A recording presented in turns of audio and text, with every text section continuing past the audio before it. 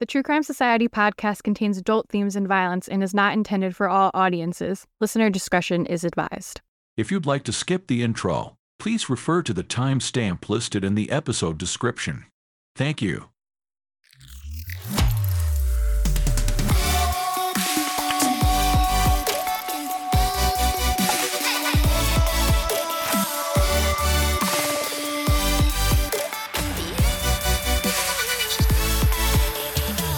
What's up, guys? Welcome back to another episode of the True Crime Society podcast with Stephanie and Olivia. It is Thursday, February 22nd, 2024. I am trying to get most of my moving done this weekend, so I'm very stressed, overwhelmed. My job has been super, super crazy. Of course, I just can't. It's one of those when it rains it pours situations. Everything is just off the walls right now. But I'm trying to sound pleasant, like I have a personality and that I am a happy person. Not that I'm unhappy. I'm just exhausted. I feel like it's been a big week in the crime world too. There's a lot going on for everyone, it seems, at the moment, just in everything. And it's frustrating for me too, because I can't keep up. I was saying on the Patreon, during the day I'm so busy at work because we're doing some big project right now that I'm literally just working nonstop all day as quickly as I can. I don't even have time to check my phone. I haven't even been on the Instagram. I've totally been slacking, but I don't have a choice. And I have to rely on Olivia to give me any updates because I just have no idea what's going on. You'll be back soon. Yeah, I did have I was trying to remember things through the week. And again, I was I should write these down so I don't forget, so that I had some sillier, nicer things to talk about besides how stressed I am. But I know I mentioned how I went to the deli and there was a woman that worked there that I knew from when I was younger, and I felt happy about that. Well, things took a turn. Not at the deli. There's a pizza place next door to it, and I think they're owned by the same people. And so me and Mike ordered pizza, and I was really brave again, and I went to go pick it up by myself because he was watching the Rangers game. So I was so brave, and I went by myself, and I was hi, I'm just picking up an order. And it's this older guy who, I don't know, he's probably the boss or something. And I said I was picking up an order, and then he just stared at me I was waiting for him to be oh, name, phone number, whatever. He just stared at me, and I was it's for Mike. And he goes, there you go. And immediately I could tell he's just one of those older guys that likes to bust the chops of younger gals, thinking it's silly, but really I'm oh my God, I'm so afraid. So then he gets the stuff together, and we got a 2-liter of Coke Zero, my fave. He was do you want cups with that? And I was yeah, sure, if you have a few. Just because, I don't know, that's just what I said. And he's no, we don't have them. I just like to offer them. And I was oh my God, I'm just going to go light myself on fire. And I was haha. But then he gave me the cups, then I left. And I was oh my God, I'm going to think about this all night now. That I've just a dumb idiot in this guy. And it's funny because in my mind, I'm wow, that guy probably thought I was so stupid. But it's he probably never even thought about it again. But all night I was oh my God, remember when that guy asked if I wanted cups? So I'm never going back. No, I'm just kidding. No, so yeah, I'll still go back because where I'm moving to is How kind was of the pizza? Was it worth it? Yeah, it was good. I mean, I've had better pizza, but it's funny because here where I live now, I live on Main Street in a busy, popular, trendy town. So there's so many places to go, so many places to walk to. Where I'm moving to is the opposite. So I only have so many options of where I can get food and pizza and things like that. So it is what it is. Did you want to give a brief car update for everyone? So no update.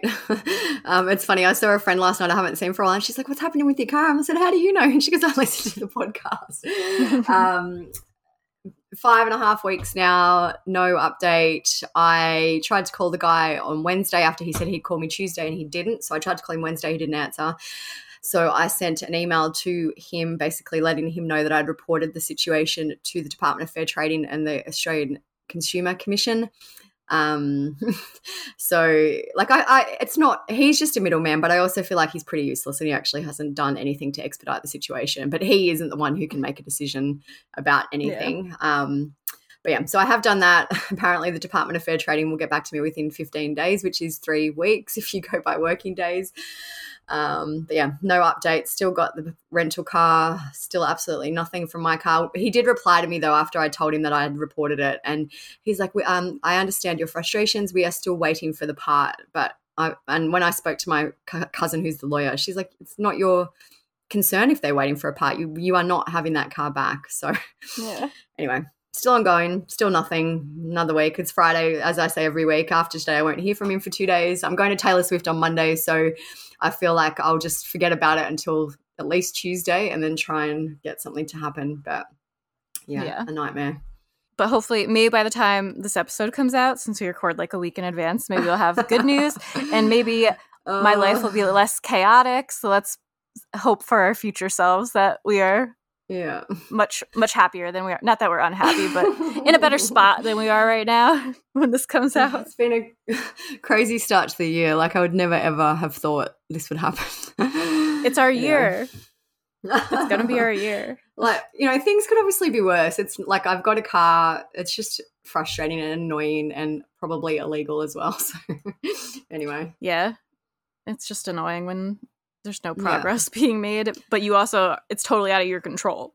Yeah. And I've had so many people send me nice messages and like send me articles about similar situations and all that. So that's been nice. But it's shitty too that a lot of people have been in the same position with other types of cars. Like it seems to happen quite a lot, which is bad in itself. Yeah. Take them down. Take down the man. I was saying to Olivia when we recorded on Patreon that it's getting to the time where she needs to threaten that she has a semi-successful podcast and over 100,000 followers on Instagram, and we will take down this car company.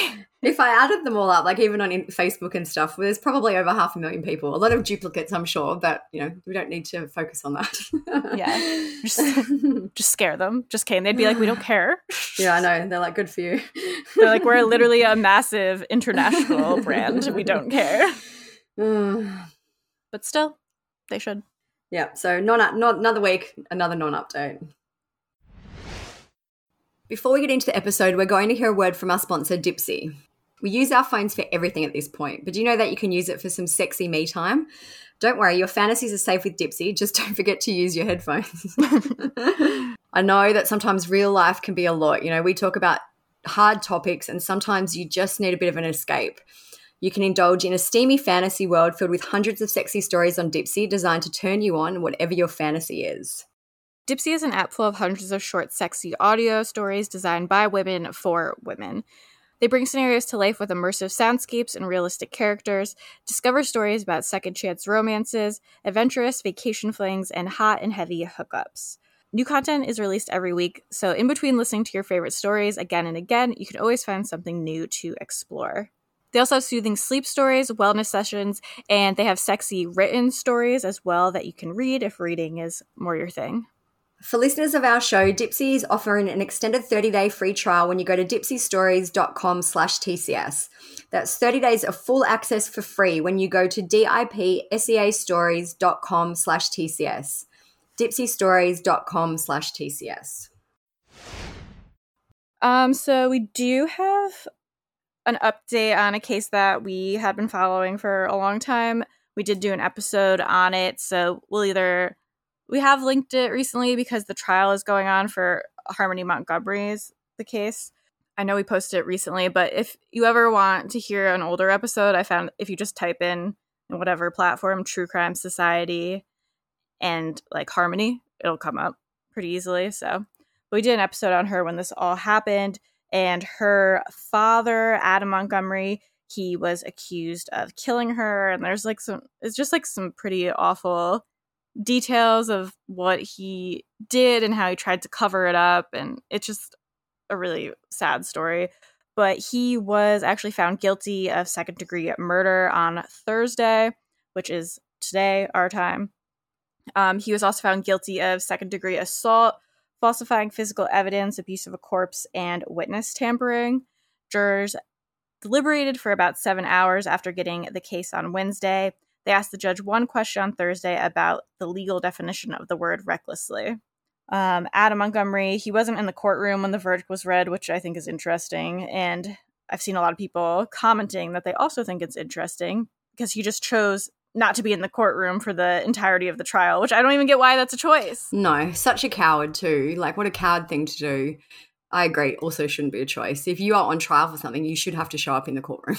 And for the other time we were talking about this was like there was another case where they didn't have to hear the victim statements. Yeah, I was like, yeah. You should absolutely have to hear as the victim, or not specifically like you're the victim, but the family of the victim. I'd be like, no, I want him to hear what I have to say, and like what I want should matter more than what they want. Absolutely, I agree. So yeah, it's best. And what he did to Harmony was just like so awful. This was definitely ongoing abuse. She was definitely treated terribly. And then he, like, trigger warning, not that's overly graphic for a true crime podcast, but this is a little kid we're talking about.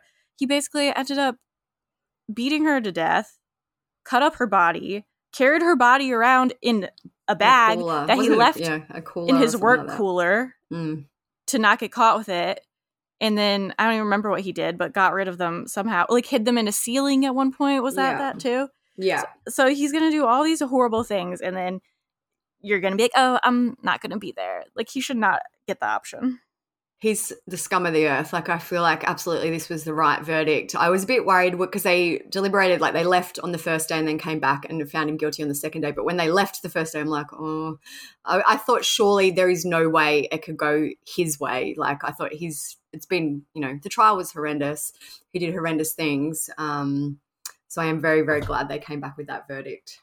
And I knew as soon as I saw you posted it on True Crime Society, I think, that the jury was 10 women and 2 men. I was like, oh, hell yeah. I was like, we're getting justice because these 10 women are not going to be putting up with his shit. I am shocked that his attorney allowed there to be 10 women. Like, I feel like you can, discharge jurors if they're not. I feel like it is a weird jury pool to allow, basically. 10 women on a case about child abuse and child death. I would have thought the attorney would have preferred it to be a bit more even. You'd think in any case, really, it should be like kind of even. Yeah. Not to say that men like can't stand up for child abuse and stuff, but I knew that women would like feel the rage. So yeah, a good outcome obviously won't change what happened to Harmony, but at least he is getting some justice. Yeah. Because they never even really found her remains. No, right? They haven't found her. Because that always makes it like a little more difficult when they actually don't have the remains or a ton of evidence. But it's basically because his wife or his girlfriend, her stepmom, turned on him even though she was there and maybe didn't exactly participate, but kind of just let it happen and never said anything. She turned on him and testified against him for some type of deal. So I guess that's good, but she's also like still a scumbag too. Yeah. Well, now we're going to get into another sad story about a young child. So again, trigger warning, we're going to be talking about Audrii Cunningham, who, if you follow us on Instagram or Facebook or any social media, you've definitely seen us posting about this because it was a pretty big Amber Alert and there's a lot going on. The guy who has been arrested for it was actually commenting on our page defending his innocence, which we like didn't even realize right away because it was just like so strange. I feel like it happened overnight my time, so when I woke up in the morning I'm like, what is going on? Yeah, and because it was on the page too, right? Not the group no in the page, because we'll get into what happened, but basically he was the last person to be seen with this child, and so he has a very long rap sheet and he has a lot of very offensive tattoos. Like, he's a very distinctive looking person. So, yeah, like if you want to envision an absolute dirtbag, scumbag, trash child abuser, he's pretty much exactly what you'd picture. Yeah. All right, so we'll get into that one. Yeah, mourners are covering this community in a sea of purple, 11-year-old Audrii Cunningham's favorite color, particularly here at the Trinity River, where the 11-year-old's body was found in the water on Tuesday. And we now know, according to the Harris County ME, little Audrii died of homicidal violence, including blunt head trauma. I'm truly blessed to have given birth to such an amazing little girl. Even as 11-year-old Audrii Cunningham's mom tries to grieve the loss of her little girl, we caught up with her at this sunset candlelight vigil. You know, hopefully with all of our candles together, it'll be bright enough, maybe she can see it. It clearly isn't easy to understand how a little girl could be taken away so tragically. According to the Harris County Medical Examiner's Office, the 11-year-old died of homicidal violence, including blunt head trauma, and the manner of death is homicide. Her life was cut short way too soon, but the way in which we lost her. Audrey Superintendent Dr. Brent Hawkins says there have been a lot of tears and hugs in the hallways here at Creekside Elementary, where Audrey was in 5th grade. In fact, she's been here since kindergarten. So Livingston ISD has now formed a scholarship in Audrey's name and honor. With a kid like Audrey, we feel like that school was her safe place, and she loved school so that it's very befitting that we would have a scholarship that would live on and help other students in their education. Little Audrey was reported missing last week Thursday after investigators say a family friend, Don Stephen McDougal, was supposed to take her to the school bus stop but never did. Audrii Cunningham was an 11-year-old girl, and she went missing out of Livingston, Texas. And she was apparently last seen around 7 a.m. on Thursday, February 15th, 2024. So this is a very current one. There's probably still going to be maybe some updates on some things. So if there is in the end, I'll add in a clip. But all the major things have happened, I would say. Yeah. So Audrey's mother is Cassie Matthews, and her father is named Justin Cunningham. They both have Facebook profiles. So from what we could gather online, it seems like Cassie, her mother, didn't have custody of Audrey.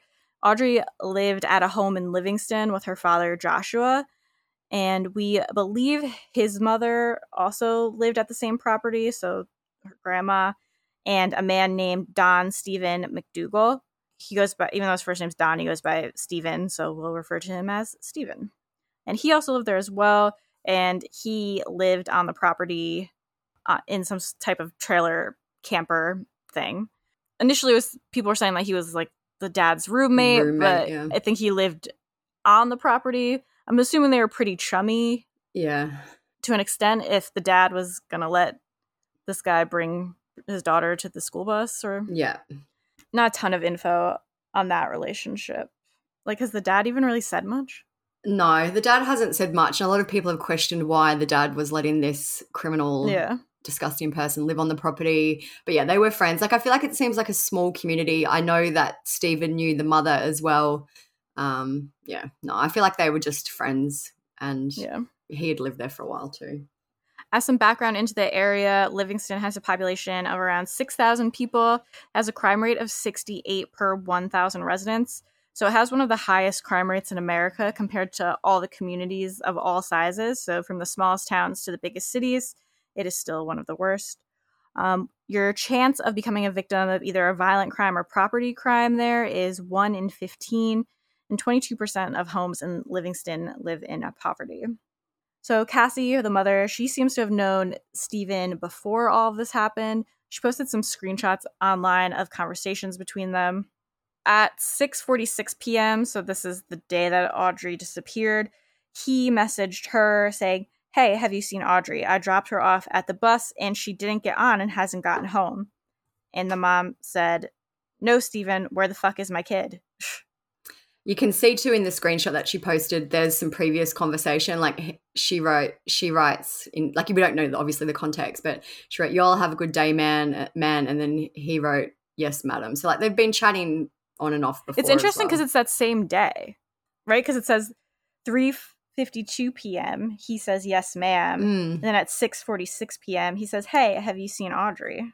There are a whole bunch of messages which you won't get into in this episode because I don't think it's related to the case, but we have screenshots of them on the blog. But basically they had been definitely chatting earlier that day and in the past.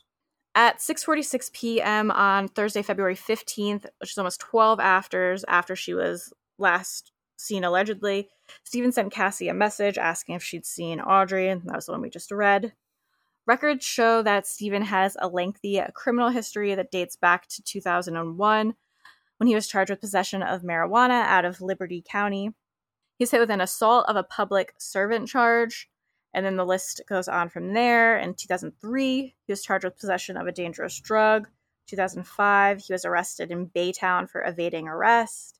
2006, he was charged with possession of a controlled substance and theft.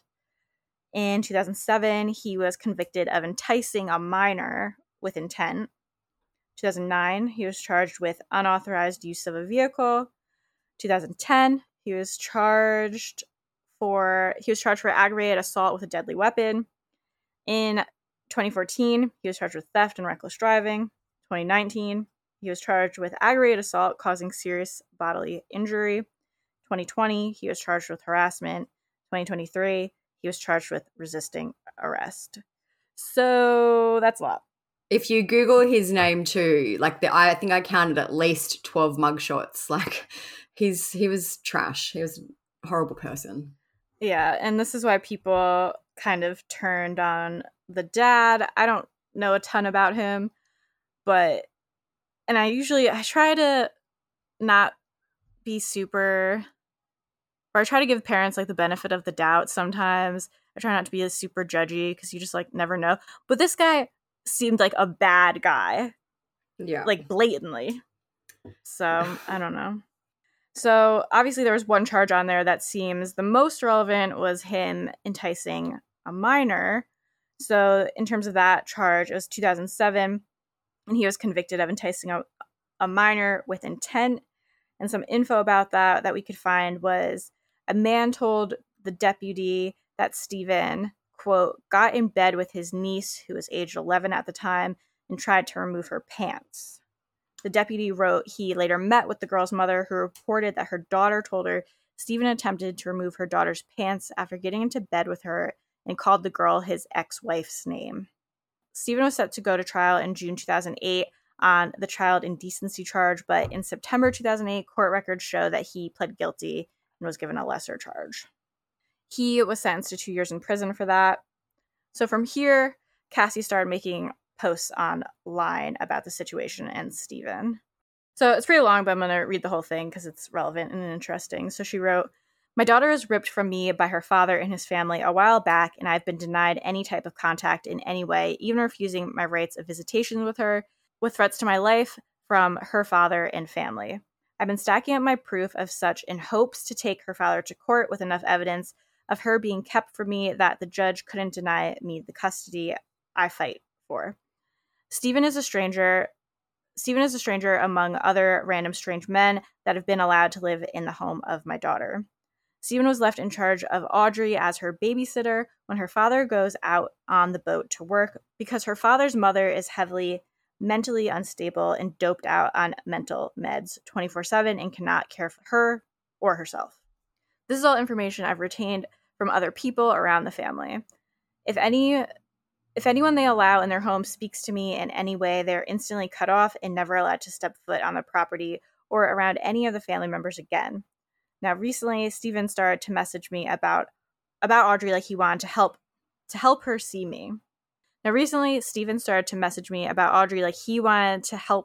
me. I've known the man wasn't right from the jump, but used him to get any information I could about my child. Last night, he messaged me trying to convince me to come alone without my fiance to a park around the corner from my home to meet up with him and see my daughter. He insisted Audrii didn't like my fiance and she doesn't even know him. Red flags are flying high to me at this point, but I play along with the idea in hopes to get my daughter in my sight after school so that I could call her father myself to come get her from this man. I was only trying to keep her father from pressing false charges or giving me further backlash or my daughter further backlash for being around me. He talks about all the chaos they put my daughter through at the home, and he isn't the only mouth I've heard these things from. Well, he tells me he's taking her to school this morning and then coming to me with her after school.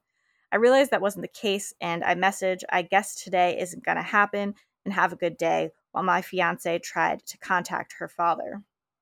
Her father directly, due to me being blocked from all ways of communication with him, to let him know something wasn't right about Stephen and the whole situation. At 7 p.m., her father's mother goes to my fiance's mother.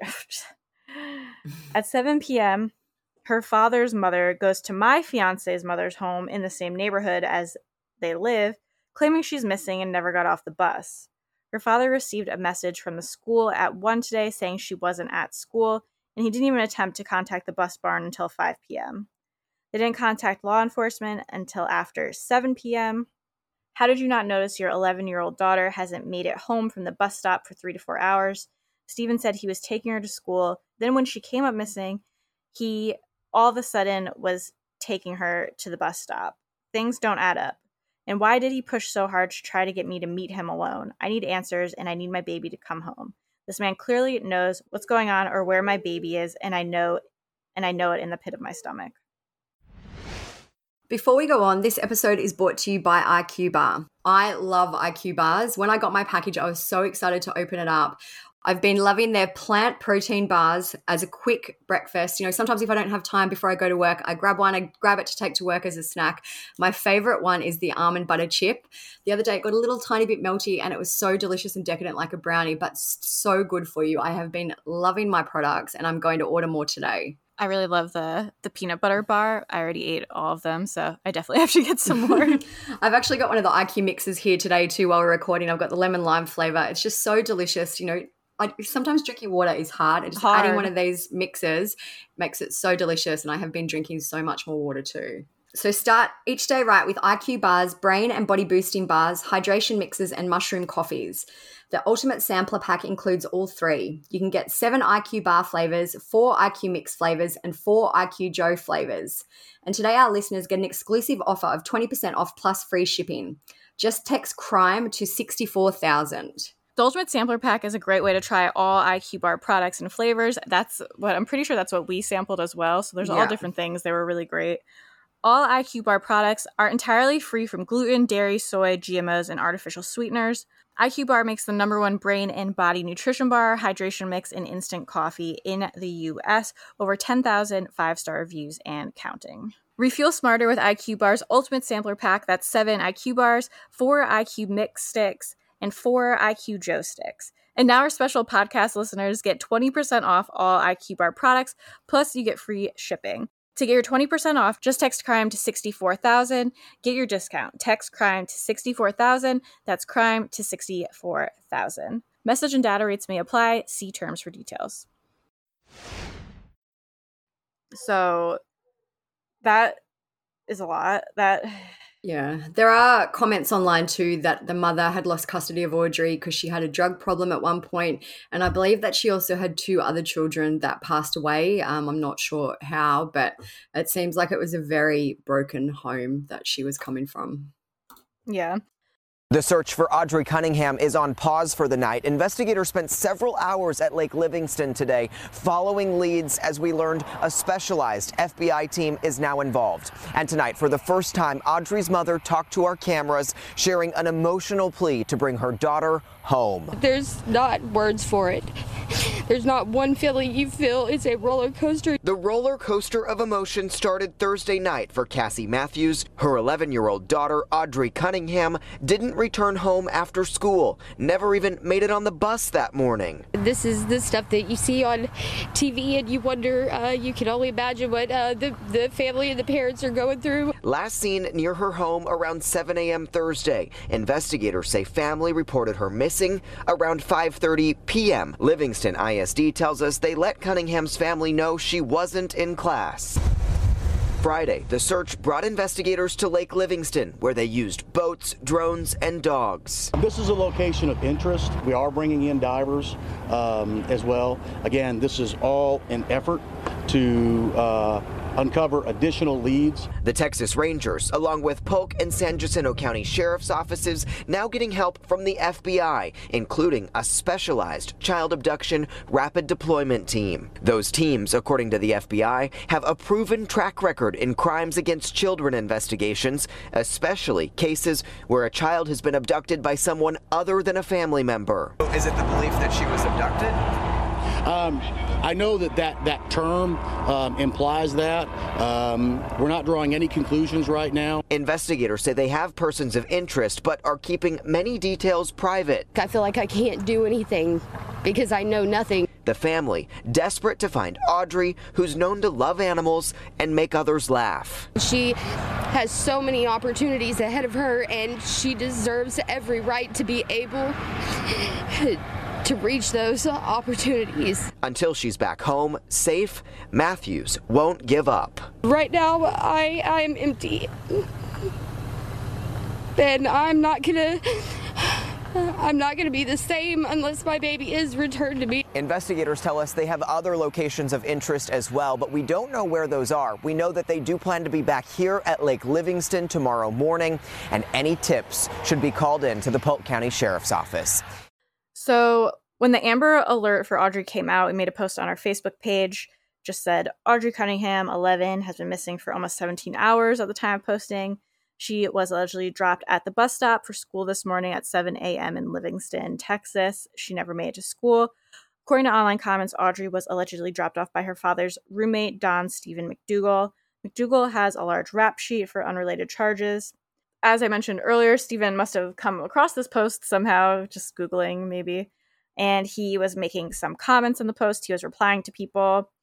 So he was saying, like, he was tagging people and responding to them. He said, I am the one that went and knocked on the houses by the bus stop to get video footage. Another kind said, I have gave the cops my phone and they have checked the places I was. He said to someone else, get off the gas and help find her.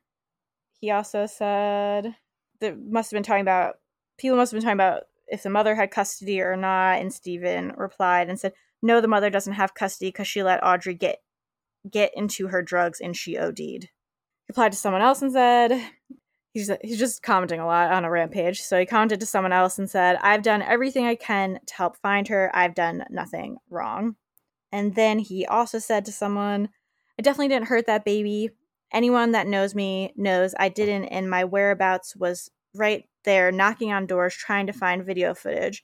Yes, of course, I got took to the station and questioned all night, and I was let go because I didn't do anything but what I do on a regular basis. No punctuation, if you were wondering. So he also reiterated multiple times about the type of car that he drove. He has at least 2 comments from these screenshots that we have. I drive a blue Suburban. So that'll be relevant later, of course. Yeah. So Cassie spoke to the media on Friday, February 16th. She said, we would like to have her come home. It's not like her to run off or disappear. She has a lot of loving family. She has so many people that love and adore her. She also said at that point they had no leads on what had happened. She said, we are grasping at any string, any signs, anything in general. She spoke about how they had searched the woods for Audrii. She said, search began in the wood line behind her home because it leads to the state park. And she likes to explore the woods and she likes to look at the little animals.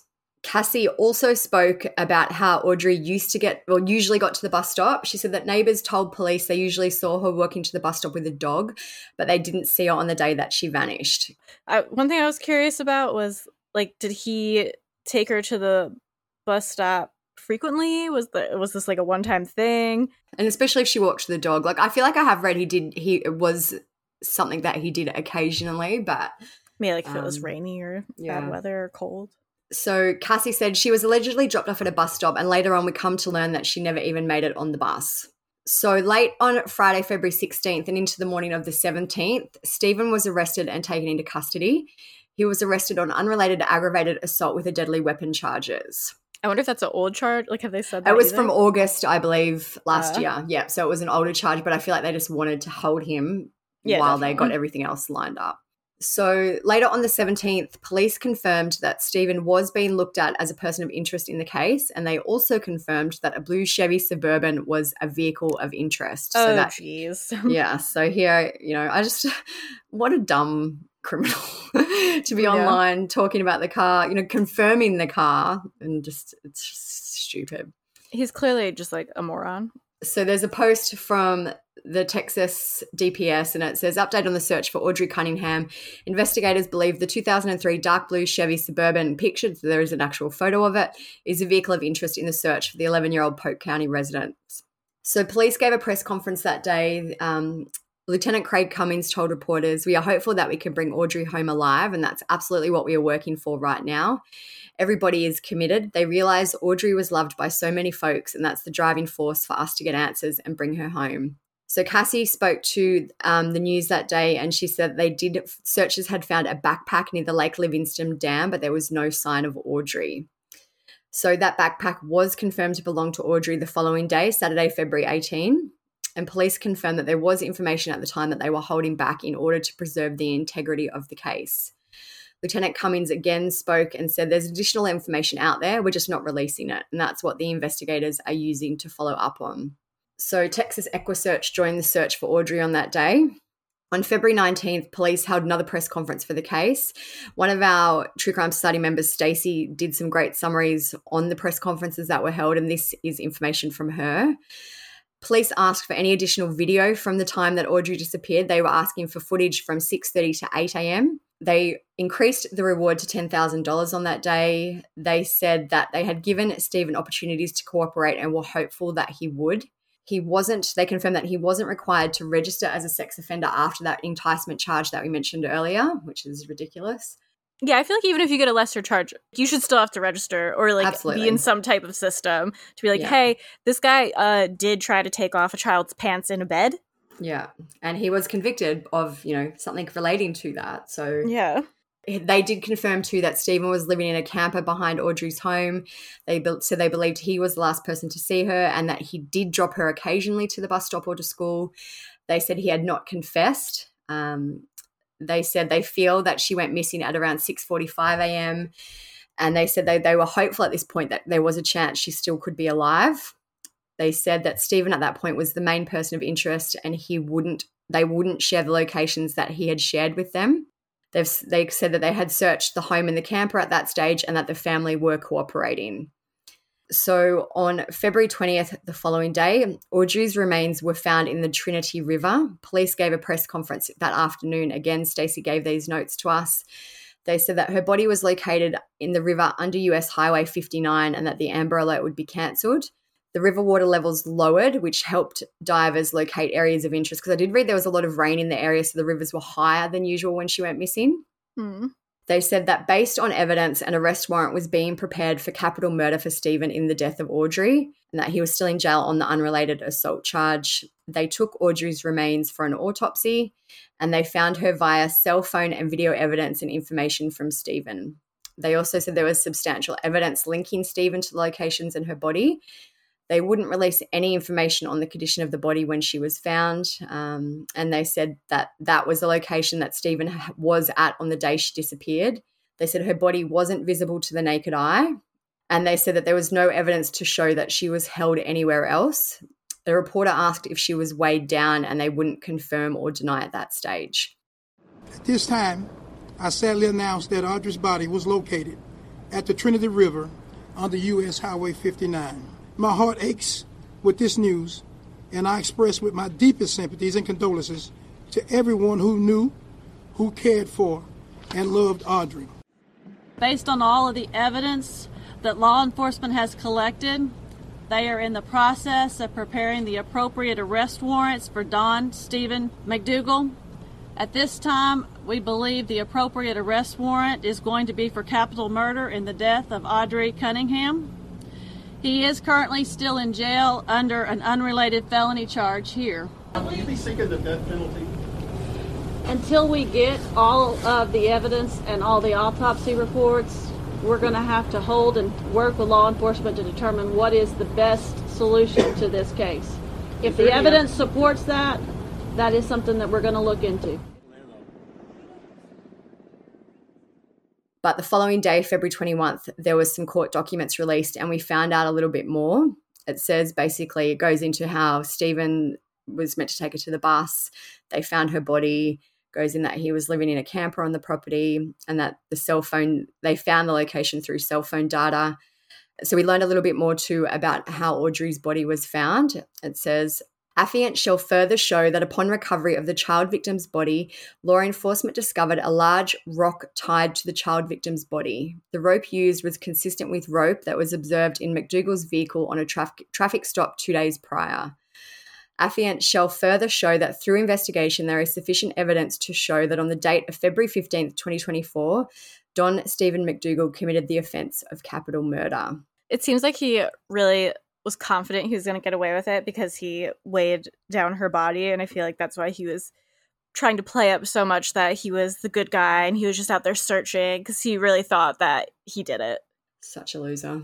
Mm-hmm. So today, Audrii has appeared on the Harris County Medical Examiner website. So her cause of death is listed on there as homicide. So that's her manner of death. And the primary cause of death is homicidal violence with blunt head trauma. So basically, he beat her around the head, it seems, which would have been a horrifically, hopefully one blow and she was unconscious because it would have been a painful and horrific way to die. Yeah, it's really awful and just like rage-inducing. It seems like this could have been avoided. I don't know, cases like this always just make me realize kind of how broken certain systems are. Like I was saying with the custody and how we were just talking about, even though he had crimes against children, he wasn't really in any sort of registry. It just seems like the world can do better with things like this. What do you think he wanted with the mom? Like, why was he like, oh, let's meet up and I'll give you Audrii? Yeah.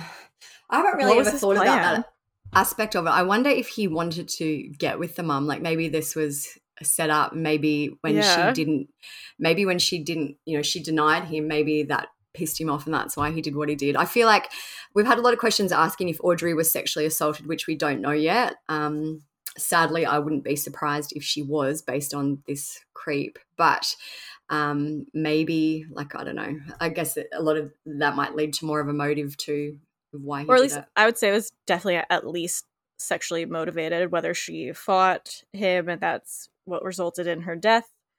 We don't know any of that yet, like you were just saying. But I would say based off of his past that was part of the motivation. I wonder what the motivation is with contacting Audrii's mother. If, I would like to know. I don't know if we'll ever find out any more about what his real intentions were, but it is interesting to think about. It just makes you wonder how long did he have this plan already? Was he already planning on doing something? Or like you said, was it his original plan didn't work out? It seems to me, and obviously I'm just going off the limited information we have about the cause of death, but it sounds like it was, to me, I think this was a rage killing. I don't think it was premeditated. I feel like he got mad about something and basically beat her to death. Yeah, my thought was he probably tried to assault her in some way and she tried to defend herself. She had such a sad life, this poor kid, like a broken family with a lot of issues, to grow up around living around this jerk and then to die like that. It's just horrific. And if what the mom was saying was true, which obviously take with a grain of salt because it's just her side of the story, but she made it seem like there was apparently always strange men around. The grandmother was on mental health medication and was always drugged out and acting crazy. So it seems like Audrii could have really had a traumatic, chaotic life. Yeah, some kids just have to endure so much, and Audrii definitely did. Yeah, for sure. So as we mentioned earlier, when Stephen was commenting on our Facebook, this was picked up by some news agencies. There's an article from CNN that talks about it. I'll just read an excerpt. It says, McDougall apparently took to social media last week to state his innocence. A comment of "I'm not guilty" from a Facebook account appearing to belong to McDougall was added under a post on the Facebook page True Crime Society the day after Audrii was reported missing. And then they go into what he wrote. I was there, I was questioned, I'm not running or hiding, I have done everything I can to help find her, I've done nothing wrong, which is clearly not the case now. Likely not the case anyway. We had a few questions about if this was the first time a murderer has ever interacted in our groups and Facebook page, and it's not. I don't know if you remember. Do you remember? I think her name was Lisa Snyder. She was the mother who killed her 2 kids with the dog leash in the basement. Yeah. She was in the group for a little while, and I think that, there's been a few instances, but I feel like this is definitely the most that it's the most high profile one. And the most that a criminal has ever interacted. Sometimes they'll just be in there and not do anything, but I don't think I can remember one where anyone has commented as much as he did. Or at least where it was definitely them. There's definitely been times in the past where we're like, do you think that this is them under a fake profile? And even like I wasn't in our group, but even in the Moscow murder, how they had that Papa account. Yeah. Rogers. I was gonna say Papa Roach. I'm like, that's not I was gonna say Papa Roach too. Papa Rogers. But yeah. So it is it's wild that he was just out there saying, I didn't do this everywhere on Facebook. And then he probably did do it.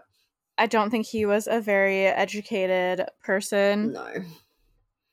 Judging by his crimes and his behaviors, I don't think we mentioned either that he has like swastika tattoos.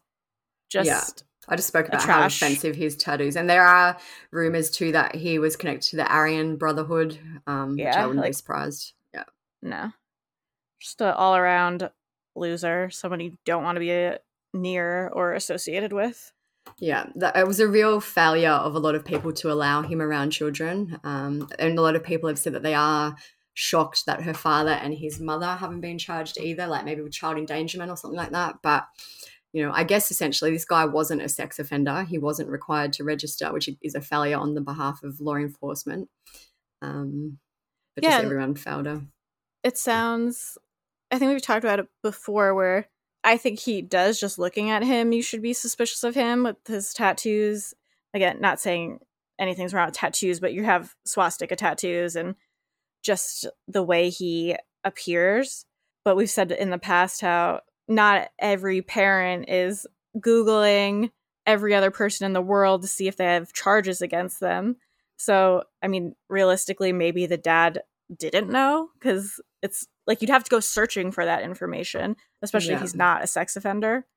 But again, it just goes to show that you really have to be very vigilant with looking up people that you're going to allow to be around you or your kid or people you date, because you never really know. And sometimes it's hard to find that information. Like, not every state is such an open book with what's out there, or not every arrest gets picked up by the news or the media. So then it's harder to find these things.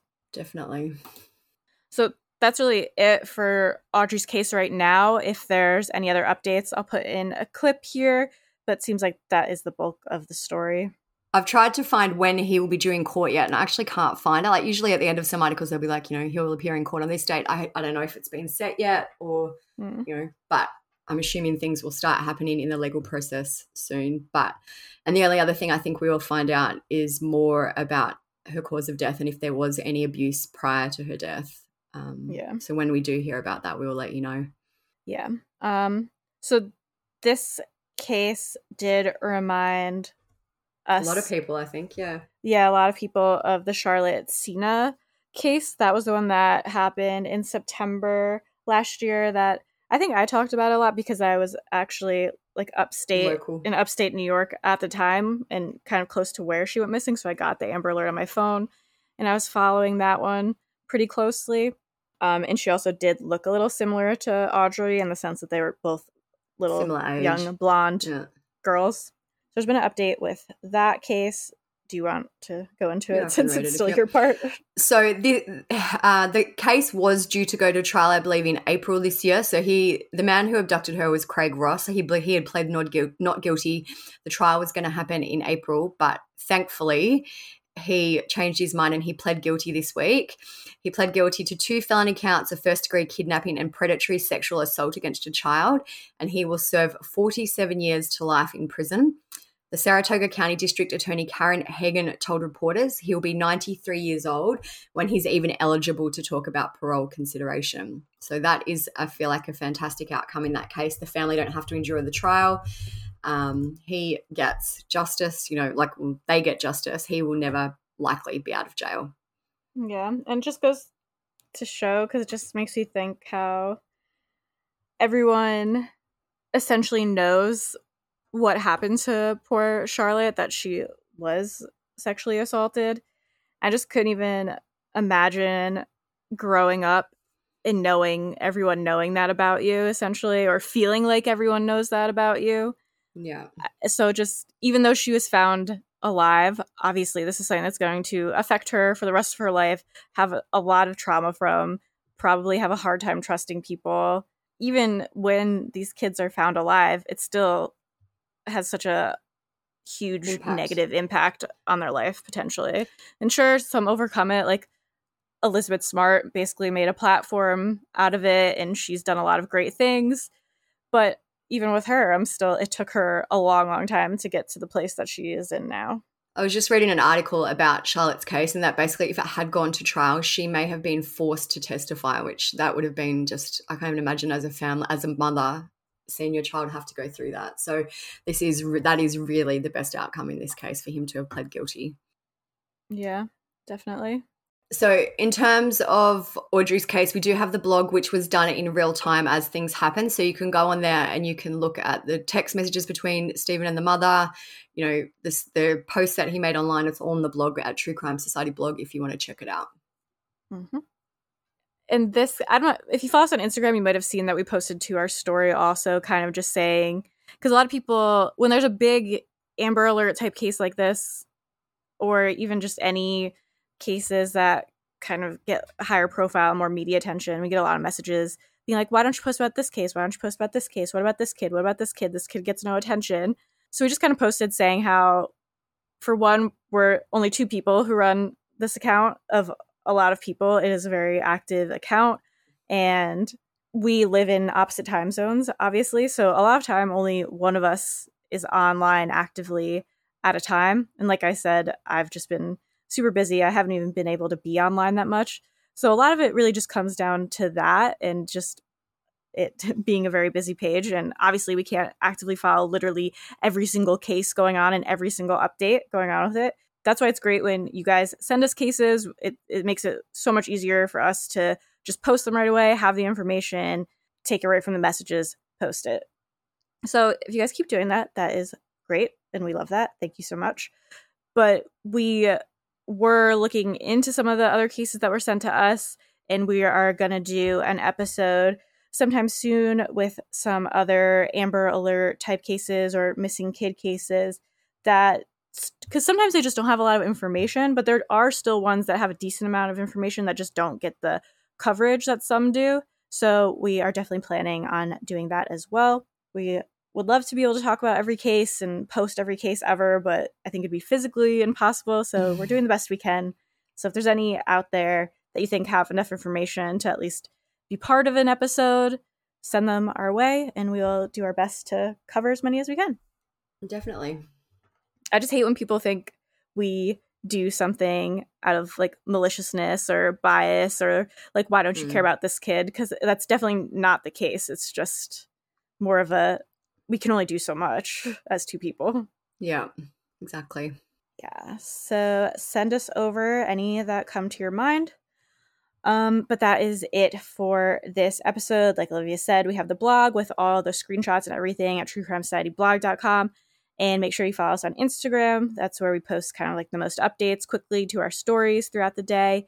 We're True Crime Society on there. And if you want to follow our personal accounts, mine is StephSum_. Olivia's is TCS Olivia. You can see what we're up to. And we are on Patreon. So if you want more content from us, we do all the episodes ad-free on there. We also do weekly bonus episodes as well. Usually it's cool because we do the weekly bonus episodes and I put them out right away. So we're able to cover more current cases that don't have a ton of information out yet. So, because those episodes are usually 30 to 40 minutes long. So it's less time to fill. So we're able to talk about like the ones that are happening right now that everyone's talking about. Like we were just talking about this case that seems like it's going to be, it's going to be a big one, I think.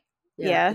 Yeah, so we just recorded a Patreon episode on a case that's only come to light yesterday, so literally less than 24 hours ago, and it's about 2 men in Sydney, Australia. One was a TV presenter and his partner, and basically blood was found at their house. All the belongings have been dumped in a bin, and they're now looking for a 3rd man who is maybe stalking one of the men as well. Like it's confusing, but basically 3 men are missing, and they believe maybe one of the men, who is also a police officer, is responsible for the disappearance, and I suspect likely deaths of these other 2. So a very interesting case.